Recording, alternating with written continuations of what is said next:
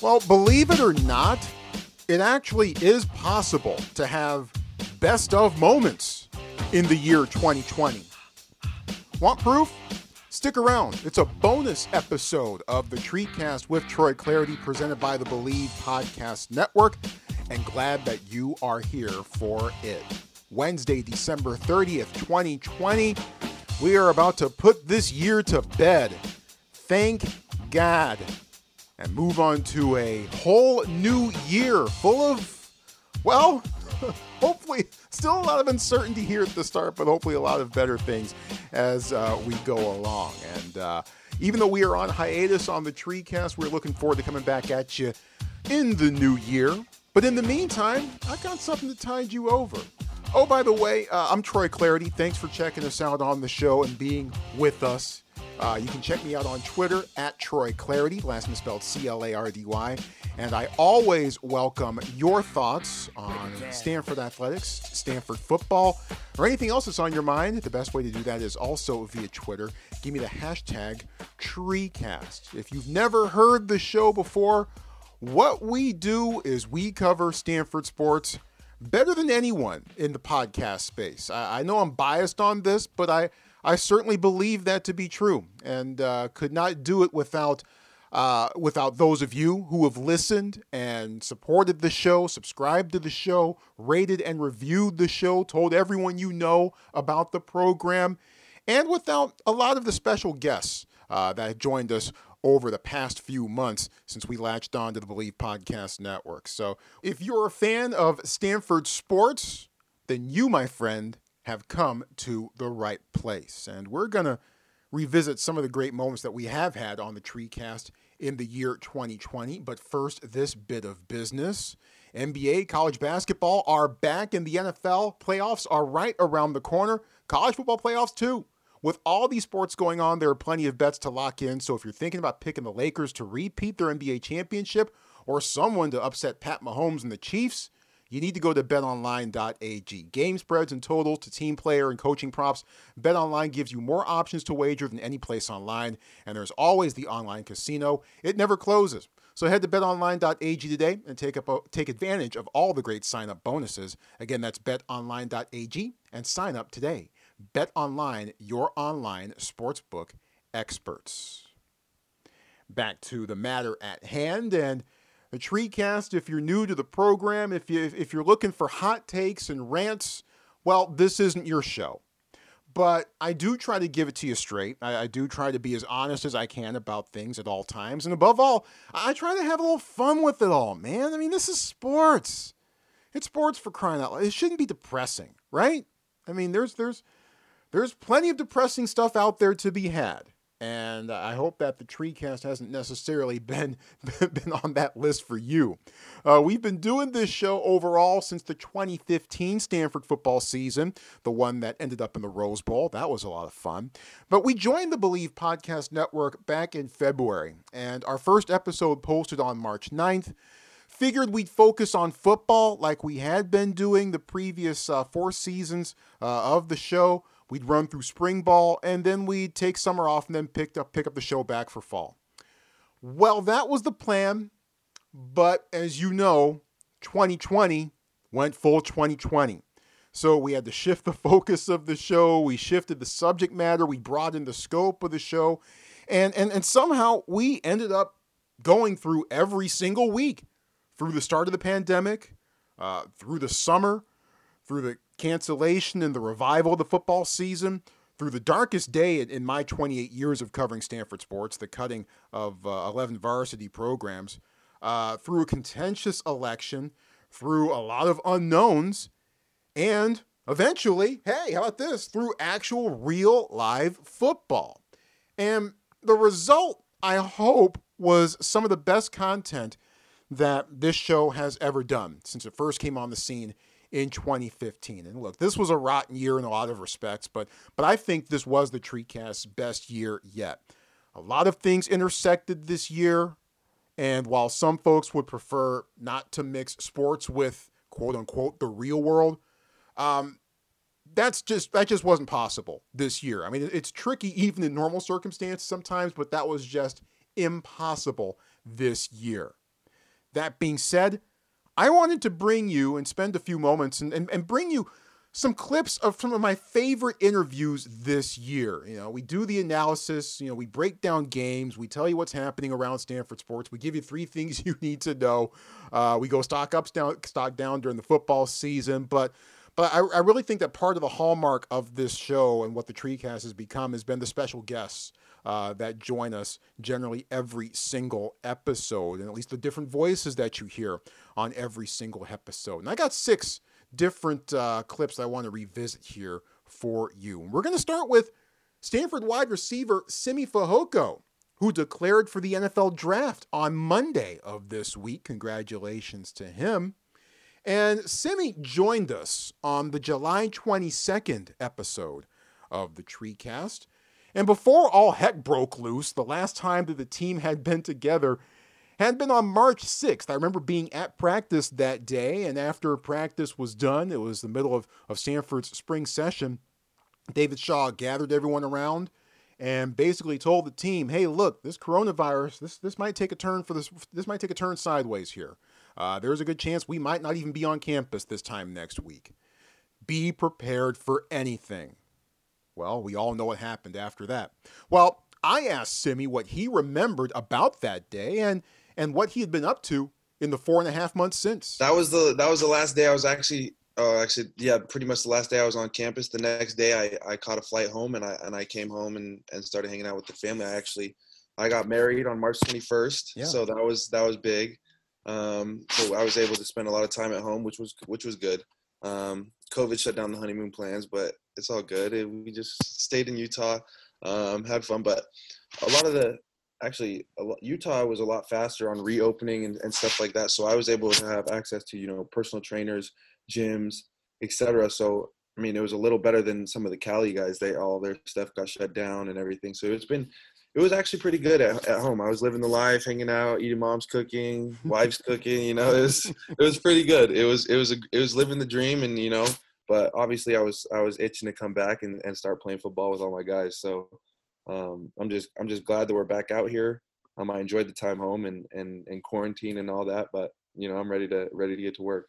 Yeah, we've seen some folks have to resort to some fairly unconventional training measures as they try to cope without having access to gym rooms, having access to weights and things like that. Did you do anything unusual to make sure that you were still doing what you needed to do from a physical standpoint? Fortunately, I was, blessed with some weights and gyms and stuff like that. So I didn't have to do that, but I was looking at some of the other guys on the team. Houston Hamuli was, carrying rocks from outside, putting them in bags, weighing them, trying to bench the bag. It's funny, but, I was definitely blessed. Yeah, I'm thinking of Rocky IV all of a sudden when Rocky's in Russia training for Drago exactly. And lifting rocks and pulling horses up out of snowbanks and things like that. And as you mentioned, in the middle of all this, oh, by the way, you got married. You were planning for the wedding in late March. That obviously went off. But what was it like having that in the back of your mind as well? And obviously, I'd imagine things turned out pretty well. But what was it like trying to get that on having to deal with that on your plate as well? Yeah, obviously we wanted to have the wedding, and I had a bunch of the guys on the team planning on coming out. A lot of the guys in the wedding line and being groomsmen and all that. But so obviously it was like the week of, it was sort of like everything started shutting down, and I was like, dang, we put out a thing saying, you know what, just for everyone's safety and health, we're going to plan on still getting married, just us two, but we're going to postpone, the reception, the party, and, the gatherings and all that. And so it was hard, I mean, I wanted my guys to come out, all the dudes on the team, see all them, show them around Utah and all that. But I mean, it is what it is. And, I think we tried to take the best precautions, and I think we did what we did. And it was right for us. Yeah. So, I mean, it worked out in the end. So we're both married, we're happily married, and it's good. You're 6'4", you're 220 pounds. You run a sub 4.40. David Shaw says that, look, you're too big and you're too fast. And you made Bruce Feldman's freaks list. What's it like being a freak? I just feel a little normal. No, I actually didn't. I didn't actually get to read that thing. I saw it on Twitter, but it was like all blocked off and stuff. But it's obviously an honor to be, even mentioned on a list with a bunch of guys like that. I don't consider myself a freak. I just, consider myself a ball player, and I just love to do what I do. And so, it's been cool. It's been cool. Yeah, Obviously, there's a bunch of guys on the team that are freaks just as much as me. So, I mean, it's cool. Yeah, who was it? Oh shoot, was it Austin Jones? I believe Mike Wilson said that he had natural wiggle. I believe last year. So certainly that's quite freakish. I think that would certainly qualify. He is a freak. What excites you most about what this offense can do? I think with us being as young as we are and as experienced as we are, I think we're going to surprise a lot of people. I think the fact that, you just mentioned Austin Jones being a freak, Nate Pete, both these guys are young, adding EJ Smith to the mix. And, we have a vet, Dorian Maddox. These guys are, freaks in the run game. And then you look at our pass game, we have Davis Mills, who I could see him potentially winning the Heisman, given the fact, we have a good year. And then you have Mike Wilson, Bryce Tremaine, Connor Weddington, Osiris, with Elijah on top of that. It's just our game, we're not limited.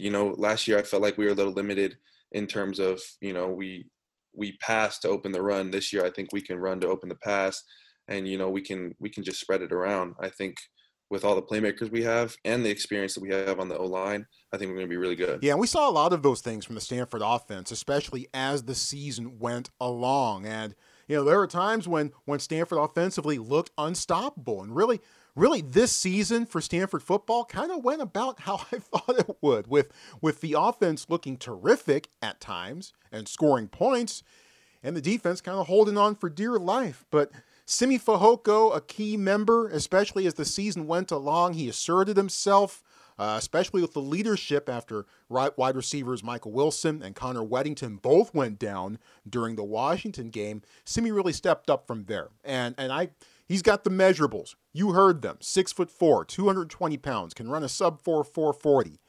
He's got the measurables.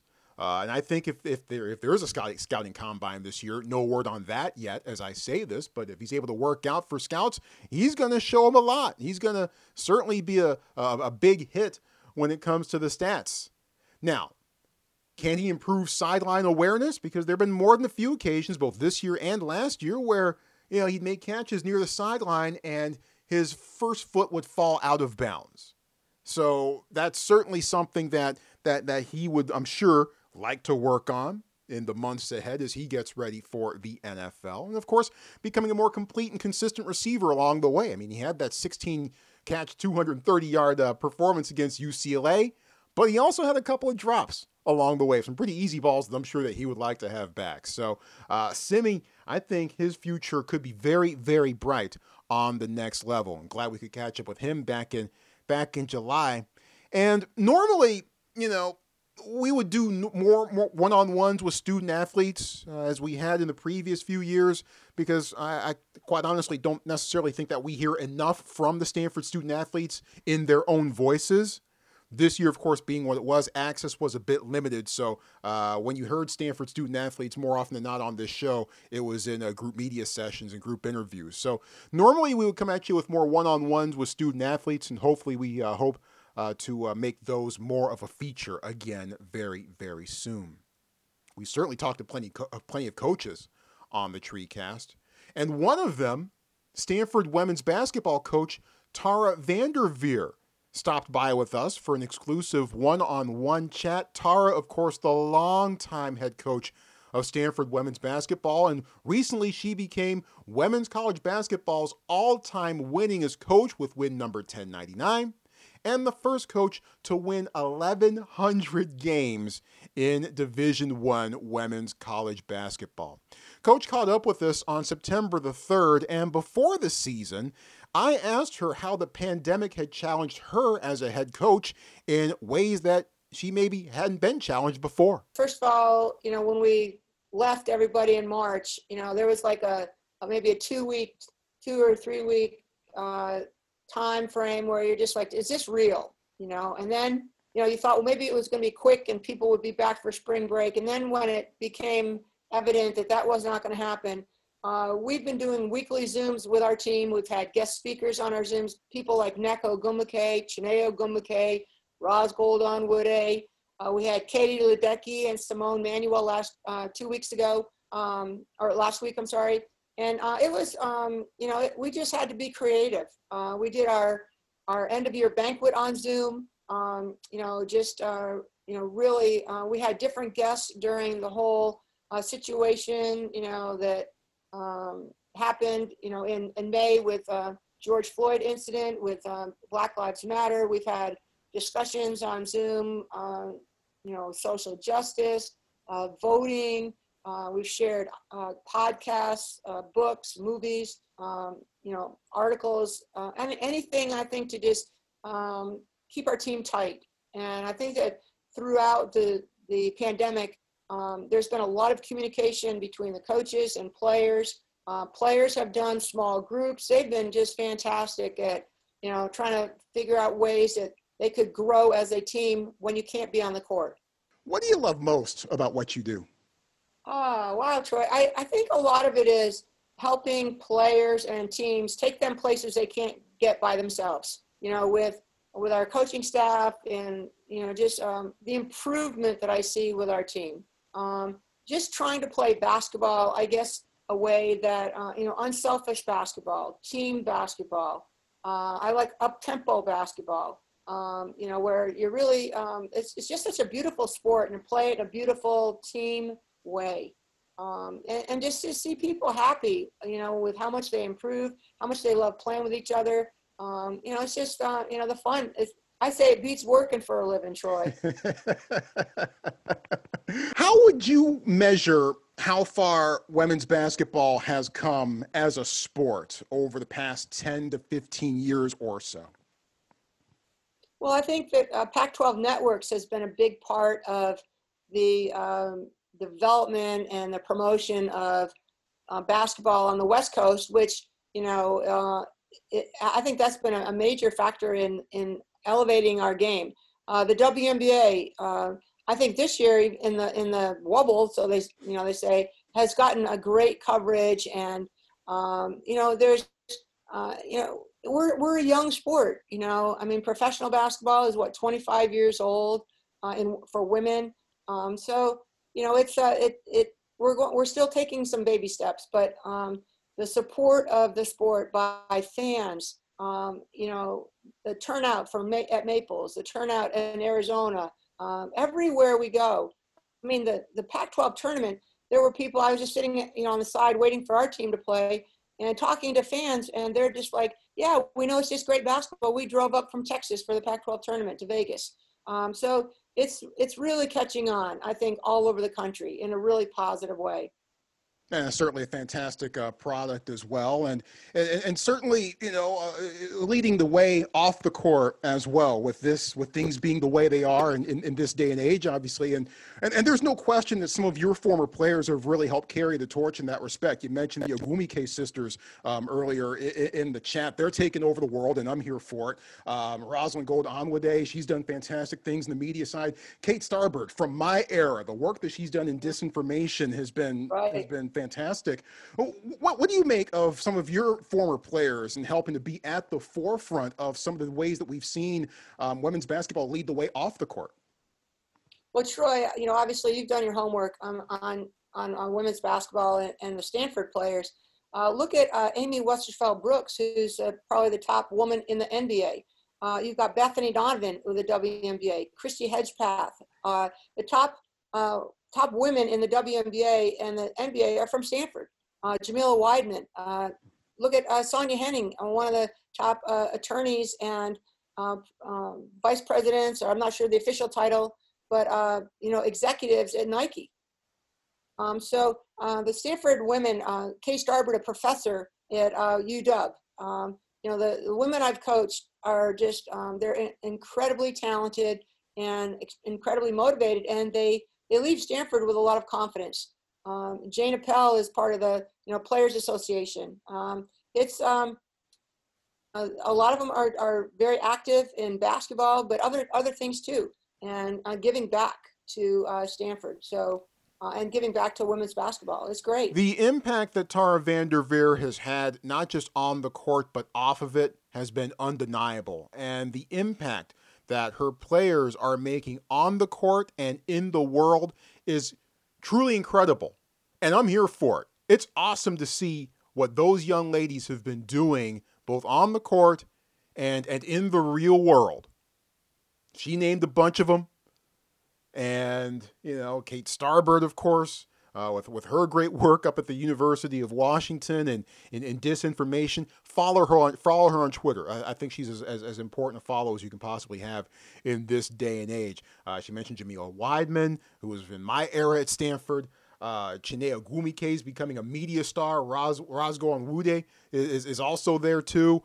Just so many of her former players doing big things out in the world right now. And it's great to see. It's great to see. And look, I've said it before and I'll say it again right here. There are so many great coaches at Stanford, but there's one who sits at the head of the table. And I think if you get all the head coaches and the assistant coaches at Stanford all in one room, and they got to pick one person to be their voice, I'm pretty sure they would pick Tara VanDerveer, because her voice would certainly speak the loudest, and rightfully so. Congratulations to her on her big accomplishments, and looking forward to seeing what the number one Stanford Cardinal can do for the remainder of the season.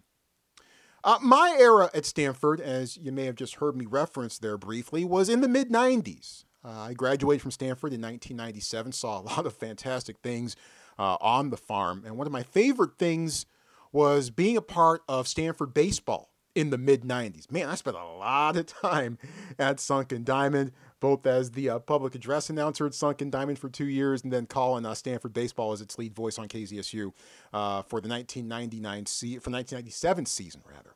And one guy I saw a lot of was Kyle Peterson, one of the all-time greats for Stanford baseball, an All-American pitcher at Stanford, and currently you see him quite often on ESPN as one of their baseball analysts. Awesome to see his career blossom in that respect. And he's probably the unofficial mayor of Omaha, which certainly comes in handy around College World Series time. And he was big in Omaha even when Stanford would go back to the College World Series in the mid-'90s. It was like Michael Jordan stepping off the bus back in the day. Well, Kyle now still lives in Omaha, where he is originally from. And I caught up with him on March 26th. So this was early in the whole pandemic and the whole lifestyle, the whole lockdown lifestyle of sorts. And Kyle joined me in late March, and I asked him what memories pop out to him about his fantastic and superb Stanford experience. The one thing, and there has to be some positives that we glean out of this time, but it gives us all more time. And last weekend, some of that time was spent cleaning out storage rooms and going through stuff that I hadn't looked at in years. And a lot of that stuff was back to those years. And my parents keep everything. I can promise you that I have audio tapes of you calling our games, because I ran across a massive rack of them over the course of the weekend. And it was all the newspaper stories and the memories that start flowing back and the pictures that you haven't seen. And I hadn't thought about it all that much until I got through it, and then you start reading some of them, and it takes you back to that time. There was a picture that ran in the Omaha paper of us dogpiling in Wichita in '95, my freshman year, after we came back and we had to come back through the losers bracket and beat Texas Tech to go to Omaha my freshman year. There was a picture that I had never seen, at least I couldn't remember, that was after the final out of the '97 regional that was at Stanford, of me and Schaefer jumping into each other's arms halfway between the mound and home plate. And immediately it takes you back to that. And I called Schaefer that night because I hadn't talked to him in a few months, just to check in and see how he was doing. So it's the memories that come out of it. I mean, clearly the game component is a big part of it, but it's what it took to get there. It was the reaction that I saw from my family and my friends. And, we played our high school state tournament at Rosenblatt. So I had played on the field, but the year before we had got beat in the high school semifinals. I got beat in the high school semifinals. And then the next year we're pitching against Clemson, trying to stay alive in the College World Series in '95. So it was all of that stuff that comes flooding back. And it's amazing what a few pictures can do. because the memory comes back so clear, and just the sounds and what people were saying at that time. They're great memories, man. And I had hoped that it wasn't something. You always hope that it's not a negative that takes you back to times like that, but it still was pretty darn cool to think about. I will always remember your demeanor on the mound. Take me through your mental and your psychological preparation that you took with you onto the mound. I'd like to think that in life I'm a fairly patient person and really pretty laid back, and that didn't work for me when I played. I had to get as mad as I possibly could before games, and it's a little bit out of character, but ultimately it's where I had to be. And I don't know when I realized that or if I even realized it, but I knew that when I focused the most is when that would take place. And so for that time frame, whenever it was, I was not a pleasant human to be around. And a lot of times it started at the beginning of the day and it didn't end until the game was over. And then after that, I hopefully could go back to a fairly normal personality. But I had to operate that way. Other people can operate very differently. But if I wasn't mad and I had to find something to be mad at, and it may be somebody on the other team or whatever, and I heard everything, and I'm not sure that was necessarily a good thing either. And as we all know in college, the dugouts can get pretty chirpy, and I loved it. I love going on the road. I love going on the road into environments that people would get on you and other teams would chirp, because I think one of the greatest things that I miss the most is just competing. It didn't mean you're going to win all the time, but the opportunity to be out there and compete against somebody else, and against, at the time, some of the best in the entire country. So everybody's got a different way of doing it. For whatever reason, that was the way that I had to. Well, you're in your last game in a Stanford uniform, I'll never forget this, 1997 College World Series against that LSU squad that was just a murderer's row from top to bottom. I think all their dudes had like at least 30 home runs, it seemed, from the top to bottom of their lineup. But, if I remember right, you came in relief in the fourth inning or so and went for much of the rest of the way at the very least. Stanford was able to come back, make a game, but LSU eventually went out to a 13-9 win and advanced to the LSU, or at least to advance to the championship that year. But in some ways, I kind of think about it now. You were Madison Bumgarner in a sense before Madison Bumgarner, what he did in Game 7 of the World Series a few years ago. What do you remember about that game in particular, and about that experience in the 97 College World Series? One of the differences is Madison won. True. And I didn't. So there was a different outcome. But I vividly remember being in the bullpen. And the bullpens were on the field at that time. They were we were in the first base dugout, and they were down the right field line. And I hadn't had that feeling. I mean, I think in my entire collegiate career, I think I had only come out of the bullpen 2 other times. And I hadn't done it in a few years, but I remember hitting 9 and whoever would listen to me, Coach Dunton Stotts before the game saying, I'm ready. And, I had my spikes on at 9 in the morning, just because the draft had already happened. I mean, I got drafted on the field when we were playing Auburn. I believe it was the game before that. And so I knew there was a pretty good chance that I wasn't coming back. And so I also knew that when you get into that loser's bracket, obviously, that may be the last time you ever put the uniform on, that uniform.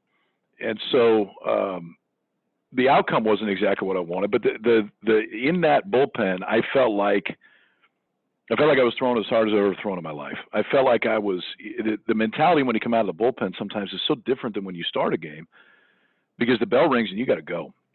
You don't necessarily know exactly when the bell's going to ring. And I know that if I go back and look at the numbers, and I can't remember specifically, but I know they weren't exactly great. But I'll never forget the moment. And I'll never forget the moment in right field after the game when we got beat. And Coach Dunton brought all the pitching staff together, as he did after every game, and I lost it. I absolutely broke down on the field at Rosenblatt because I knew that was it. And, I mean, my pro career was nothing to write home about, but even if it had been, nothing could recreate those 3 years. It just couldn't. because especially in the minor leagues, and when I got to Milwaukee, I wasn't there very long, but we weren't great. But in college, you play for one thing. And, yeah, I mean, you want to be the guy that's out there, but there's just and I think this is true at most places, but I know it was true at our place. It was such a unified goal, and you did whatever you needed to do to win. And when the reality hits that you're not going to get a chance to do that anymore, and there's not a damn thing you can do about it, it sucks.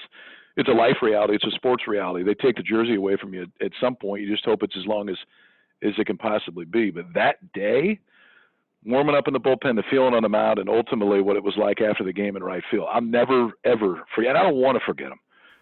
I'll never forget what that felt like. Yeah, I'll never forget that day myself at old Rosenblatt Stadium in Omaha. God, I love watching Kyle Peterson pitch. I loved watching him pitch. And I really appreciate him joining us and giving us such thoughtful stuff. And I think that interview really helped push the show into the direction that it ended up taking for the next 7 months, where we, not by design and by necessity, because let's face it, no one was on the field, so we had to have content some other way. So we focused more on the special guests. We focused more on the interviews. And Kyle's interview, our chat with him in late March, as we were all early in this process, really helped steer the show in the direction that it ended up taking throughout the remainder of the spring, into the summer, and into the early fall before football season began. So I really wanted to be sure to bring that interview back in case you did not hear it the first time around. One of the other athletes I really loved watching during my time at Stanford, Brevin Knight, one of the Stanford men's basketball all-time greats. He joined us on the May 26th episode of the show. Someone else joined us on the May 26th episode of the TreeCast. You're going to hear a clip from that coming up a bit later on in this episode. But when Brevin and I caught up in May, he was quarantining in Martha's Vineyard. Not bad. And now he's the TV analyst for Memphis Grizzlies broadcasts. And he hosts a podcast of his own called Night Court. I love that. That's incredible.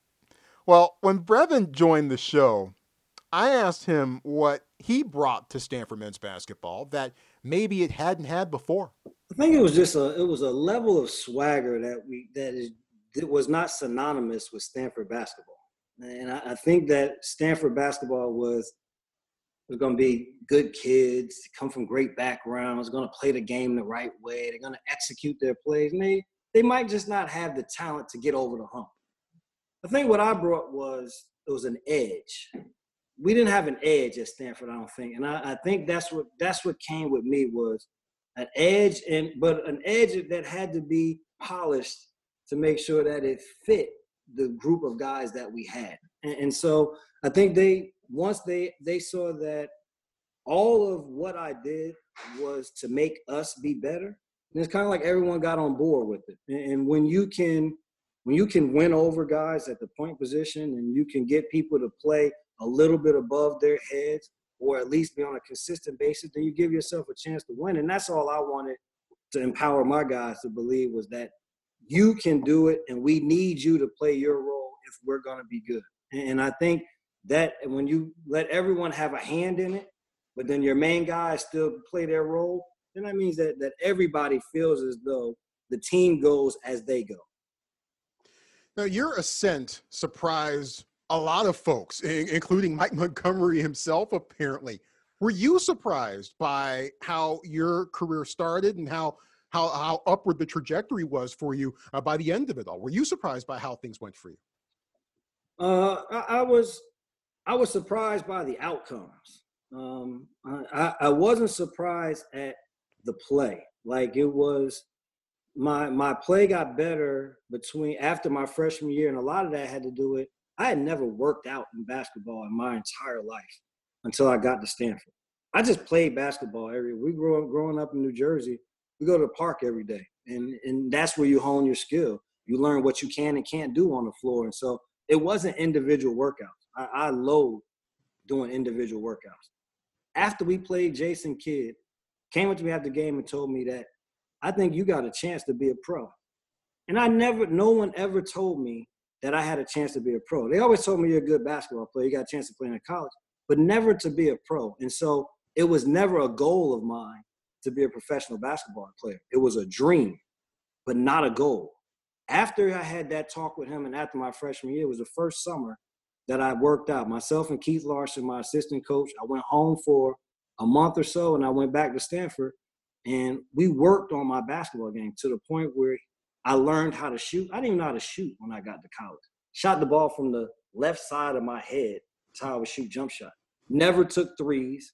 It was on just sheer quickness and my knowledge of basketball that I was able to be effective on the floor. But we went and he taught me and we worked on all of the finer points. And so after that summer, when I went back for my sophomore year, that's when I felt like, oh, I could be a pro.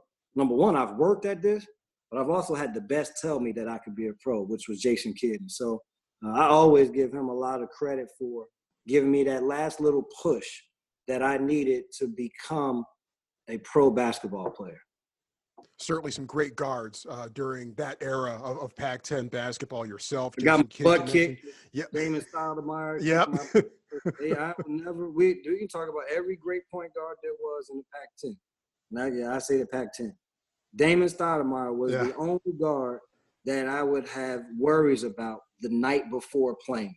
The only one. And I'm talking about from Tyus Edney to Jason Kidd. You go down the line of people who I played, Kenya Wilkins at Oregon. Mm-hmm. I mean, there's a line of people that were great point guards, but there was only one that had my attention at its highest, and that was Damon Stoudemire. Only person that scored 40 against me in my career. What comes to your mind when I say the following two numbers? This is a set of numbers, 109 to 61. What comes to mind for you? UCLA. Maples Pavilion. Yep. It was magical, is what I tell people. It was one of those nights where we came in we wanted to prove that we belonged on the floor with every big name team in the Pac-10. That Stanford had arrived. And we were as big as anyone else. And we knew that the only way that you get to that point is you got to beat the big dogs. You have to, in some way, put yourself on that level. And that night, it was like the basket was as big as the ocean. And usually that happens for one person. You get one person that's hot. But we had a team. And it was – the building was rocking. And we first time that I could say, like, we demoralized UCLA. I mean, you could see the life just leave them during that game. And it was – we just continue to pour it on. So that's one that you could say those two numbers and nothing but a big smile will come across my face. Your career at Stanford ended with Stanford making a Sweet 16. Another fantastic game, went to overtime. Stanford didn't come away with it. I was at the San Jose Arena that night, and I remember walking out of the building going, wow, that was the ultimate. How could Stanford possibly top this? The next year they go to a Final Four, and over the next 8 years or so, they have two more teams that probably should have gone to the Final Four. But as you watched Stanford do what it did and have the success that it did, the amazing success that it did after you set the tone, what sort of things went through your mind as you watched Stanford really make its true ascent from afar? Felt like I was a part of it. You know, and even though I physically wasn't there for the Final Four run, those are all my guys. Those are all my youngsters, you know, and I felt like I did my job because my job was to get the program going in the right direction. But it was also to leave the program in a great place. It wasn't just to get there for my 4 years and say, be happy with the fact that we have gone to bigger heights than any other Stanford basketball team has gone to at any time. It was, I wanted to see them become a Final Four team. I wanted to see us become a perennial Sweet 16 team. And to sit back and say that you had a hand in getting that started, that was enough for me. And I didn't need the the best this or the best that. I just needed to see that every year I'm able to pick Stanford in the NCAA bracket.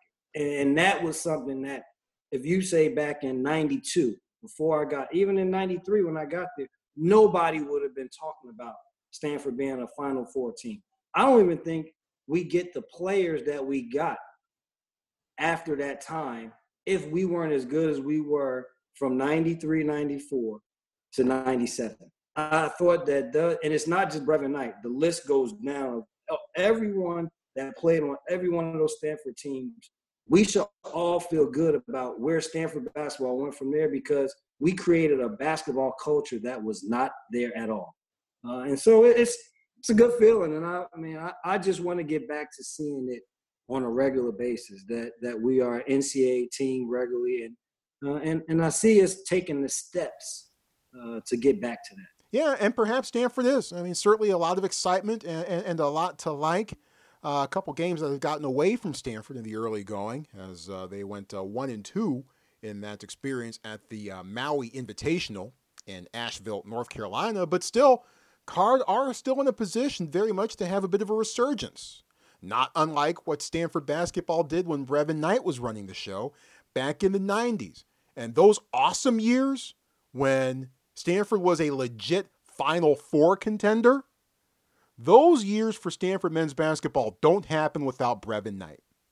And he still takes some pride, takes a lot of pride actually, in how the program fared after his immediate departure.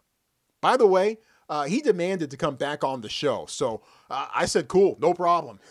Brevin, anytime you want to come on the TreeCast, my man, you are more than welcome. So Brevin wants to come back on the show. He makes that demand. We will definitely have to oblige. It's been a real hallmark of this show, as many of you know, that Stanford football takes center stage and is the number one subject of the TreeCast, and that hasn't changed. Even though we've been able to spin off into talking about other sports, basketball, soccer, other sports as well, football is still the focal point around which the TreeCast revolves. And we've actually been able to catch up with Stanford football head coach David Shaw for one-on-one chats on 2 occasions. Let me take you back to August 19th when Coach Shaw joined us for that edition of the show. And this was right after the Pac-12 pulled the plug on fall sports. That was in mid-August. And with that as the backdrop, I asked Shaw what his message was to his team. Well, anticipating some of the outside voices and some of the things that are swirling around all of college sports, I first reminded them that there's no us versus them. There's just us. The only them is the virus. We're all on the same page. We all want to play. We all want our young people to play. They've worked so hard. But we told them from the very, very beginning that everything we do will be dependent on our medical professionals and their advice. This is not coaches or administrators really making these decisions. These are all of us listening to the advice of people that have earned our trust and that do a great job looking out for our student athletes. And if they advise us, hey, you know what, it's good to continue, then we would continue. If they advise us to hit the pause button, to wait for more information and see if we can restart again, then that's what we were going to do. So from that point, it became really an easy decision for all of us. Our guys, as much as they were disappointed, they got it. And they appreciated it too, because they had a lot of questions. Their parents had a lot of questions.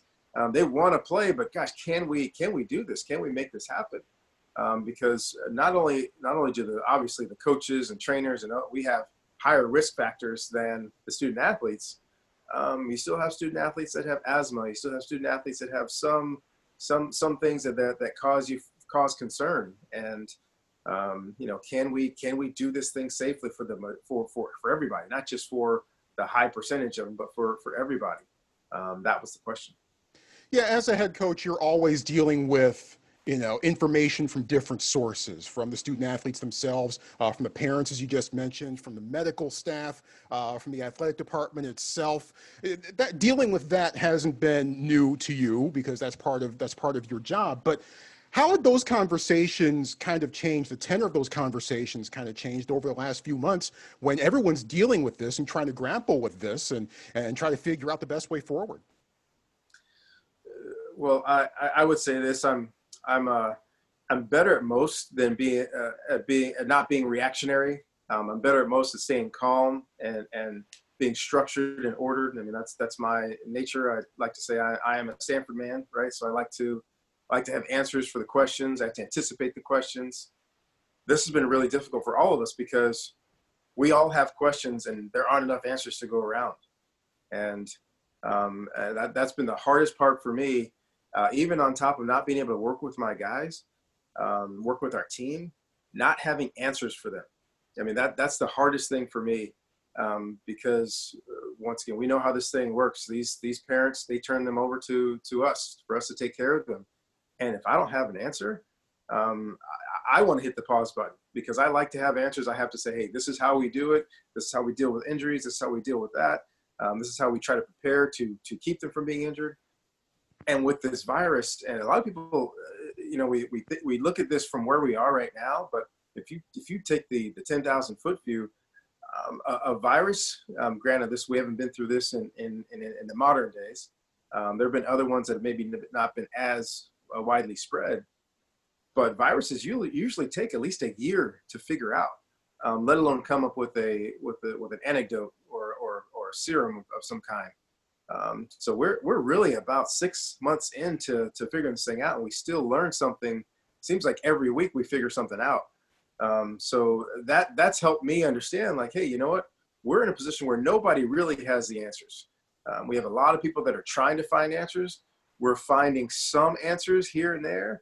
But then sometimes we find out 3 weeks later that initial answer, that wasn't the answer. That led us to the real answer. So those are things that are hard, which for me now, we're playing a sport with student athletes that are in our care. And if we don't have great answers and their health is even slightly at risk, then we need to operate with caution. It seems like on a lot of different levels as of right now, college football is at a bit of a crossroads, on the field, off the field, how business is done, all sorts of other things. With it seems like everything is at a crossroads at this point. Specifically with this sport, which directions do you hope college football takes from here? That's a great question. So two things for me. Number one, I'm really anxious, excited, all at the same time, for the name, image, and likeness to really come to fruition. I think it's going to be an absolute game changer. I think it's going to change a lot of people's views on, for those people out there that are just down on amateur athletics, in particular college football and men's basketball. So I think that's going to be a huge change. It's going to alleviate a lot of issues. I think it's going to be a big help to those people. I just, like many people, would love some help from our national government, and not in a way to restrict the student athletes, just in a way to restrict the involvement of the institutions. Let's give the young people the freedom that they deserve. To engage in society in a way that they can use their name, image, and likeness to make money. I think that's exciting for our student athletes. I think that's a great thing. I just think that we should be restricted from using those things to recruit, et cetera. So I think we can give them their freedom, but restrict the universities. On top of that, you would love for the continual push for uniformity. And I've been on this train for a long time, and people have talked about creating some kind of a czar, college football czar. I don't know about that. A lot of commissioners will have issues with somebody from central office telling them what to do. But at the same time, I would love to see more uniformity across how we schedule, how we operate, how we handle recruiting, how we interpret NCAA rules. There's a lot of different interpretations out there. So you would love to have a little bit more uniformity in some of the ways that we operate. And I'm excited for what name, image, likeness will do for our student athletes. That's David Shaw from the August 19th episode of the TreeCast. And obviously Pac-12 football came back and was able to cobble together a mini season, but just a whole host. And I think you just got a hint of it there. And we didn't know how things were going to go during the season. We had no idea that Stanford was going to end up being on a 3-week road trip to close out the season and playing It's 3 final games, not just on the road, but with the entire operation away from the Stanford campus due to COVID-19. We had no idea about that at that point. But you could get a hint even then of all the different considerations and variables and things that David Shaw was dealing with as he was trying to run the program in the midst of a pandemic. And I love talking football with David Shaw. And I also appreciate his ability and his willingness to talk big picture stuff too, and talk intelligently about it as well. Not every football head coach can do that. I can think of a few off the top of my head. I'll keep that list to myself.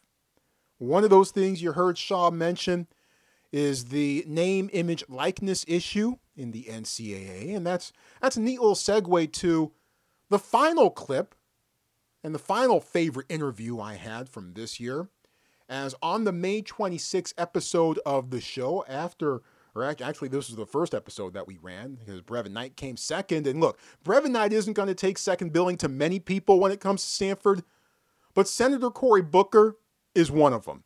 As Senator Booker joined us on the May 26th episode of the TreeCast, the Democrat from New Jersey in the Stanford class of 1991. And Senator Booker has been at the forefront of reforming the student-athlete experience and trying to get legislation passed to help make that so, obviously because he has unique experience with it during his days as a Stanford football player and, oh, by the way, as Stanford class president as well. There are things that he likes about the current student-athlete experience, but there are a lot of things that he still thinks can be improved. College sports is a billion, with a B, billion-dollar business. With that, I asked Senator Booker how all of that money affects the dynamic of what we see today with the student-athlete experience. Well, look, it is, I think that whenever you bring that amount of money into it, that the primary people who are on the field doing so much of what drives that wealth, and then for them to live in poverty. I mean, like, we know that the scholarship doesn't fully cover all the costs of a student. And so I came from a middle-class family in New Jersey. My parents could fly out to see me, send me money. But you and I both know that there are a lot of players that don't come from backgrounds like that. And here you have people making billions of dollars. They go and try to sell their jersey, and suddenly the NCAA, no exceptions, they come down on them so hard and take away the chances that they might be able to one day actually profit and make it to the pros. It just not giving kids, young men, young women, some kind of compensation to me is problematic, knowing what I saw folks who came from lower income environments go through, hustle just to try to find $1 to pay for food at night, or to pay for travel or clothing, or the kind of things that people I struggle with. So there's a lot of things that make me angry about the way the NCAA rolls, and especially when when I was mayor, we hosted a part of March Madness here in Newark. That's when it really hit me how big this is and how much the NCAA makes and where that money goes and who's really benefiting from it. And just a different standard for the athletes. I mean, even the fact that I was recruited by Spurrier, and he switched schools while I was there. He jumped from one college to another and started recruiting me from the other college. And he has the freedom to jump around. But if I'm a student athlete, I can't transfer without losing my eligibility, losing a year of eligibility. And there's just this dissonance between the way athletes are treated versus the other professionals that are involved in NCAA sports, and that's problematic to me. Let's talk about you and some highlights from your Stanford football career. You mentioned you were recruited by a whole lot of folks, including Notre Dame. Given that, how cool was it to play a key role in beating Notre Dame when they were ranked number 1 that great day in South Bend in October of 1990? What do you remember about that day? Everything. It's one of my great life experiences because I did a Notre Dame recruiting trip. Lou Holtz was the coach, and it was one of the Lou Holtz is one of the more motivational human beings ever. And I tell you, he filled my head with I still remember walking into the Notre Dame locker room. I was a 17, 18-year-old kid. My jersey's hanging there, high school jersey, but it's Notre Dame now, my high school number. Lou Holtz is like, take a knee, and I don't bow before human beings, but boom, I was on my knee. And he gave the best locker room speech I'd ever heard at that point. Talking about Notre Dame lore. He was, great quarter. The Gipper, he even talked about Rudy, for crying out loud. And then we have to walk out the locker room. There's a 4-leaf clover right before you go down into to the tunnel to go out in the field. And he's like, punch that. I don't care what your background is. I'm a black guy from Jersey, but everybody who touches that suddenly, you are Irish. And then we walk out in the tunnel and he's narrating and I'm like catching the pass and he gets me to the far end zone. He's like, turn around, Cory Booker, turn around.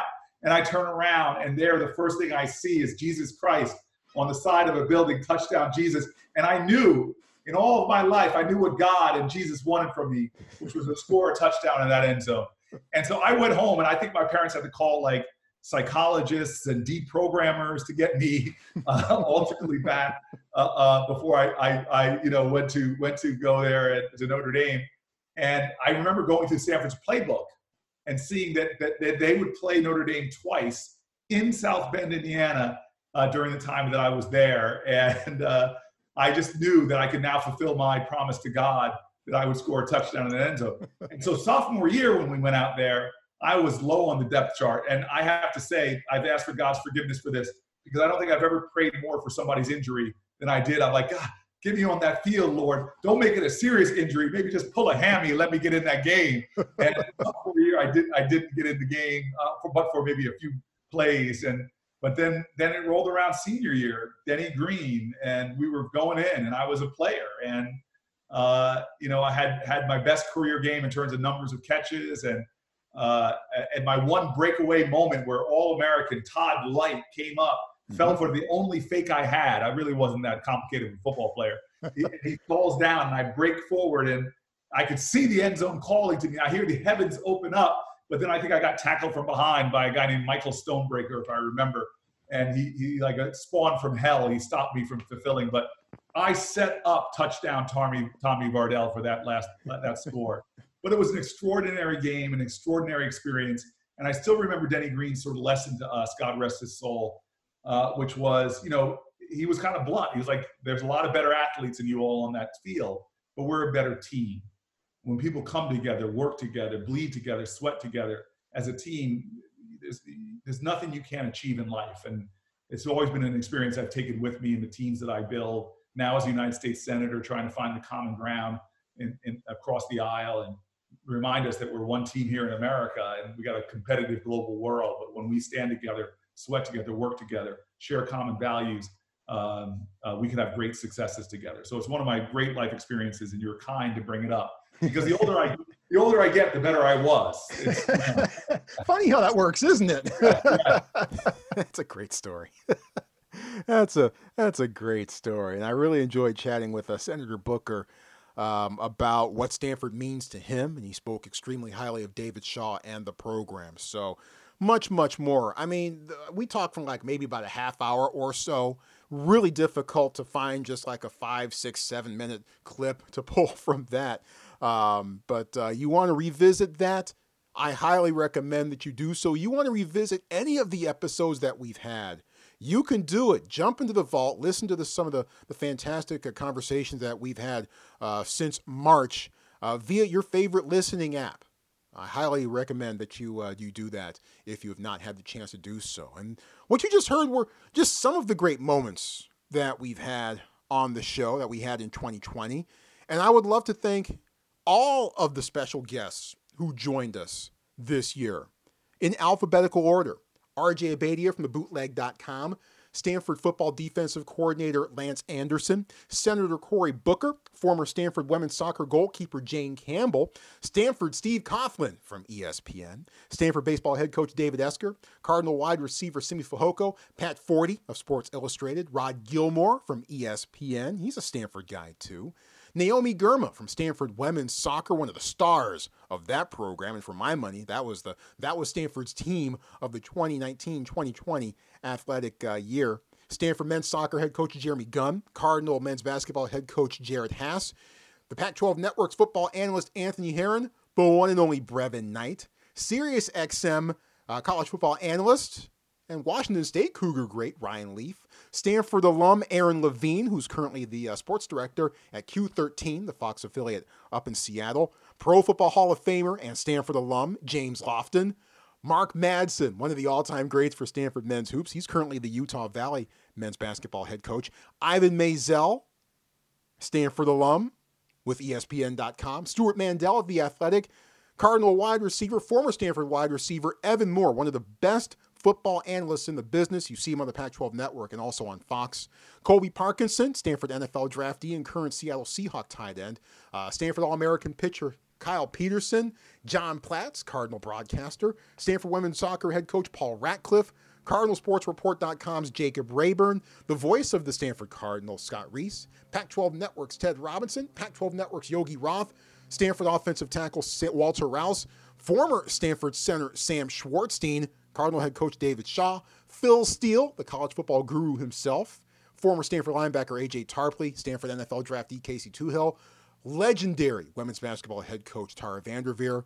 One of my favorite players of all time, Troy Walters, the former Stanford receiving great. John Wilner, the San Jose Mercury News. Mike Yam, formerly the Pac-12 Network. And Pac-12 Deputy Commissioner and COO Jamie Zaninovich. All of those folks were our special guests on the TreeCast over the past few months since we started on the Believe Podcast Network on March 9th. And I'm looking forward to what 2021 brings on a lot of different levels. Subscribe to the show, tell folks about the show, rate and review the show. And thank you for being a tremendously huge part of the program.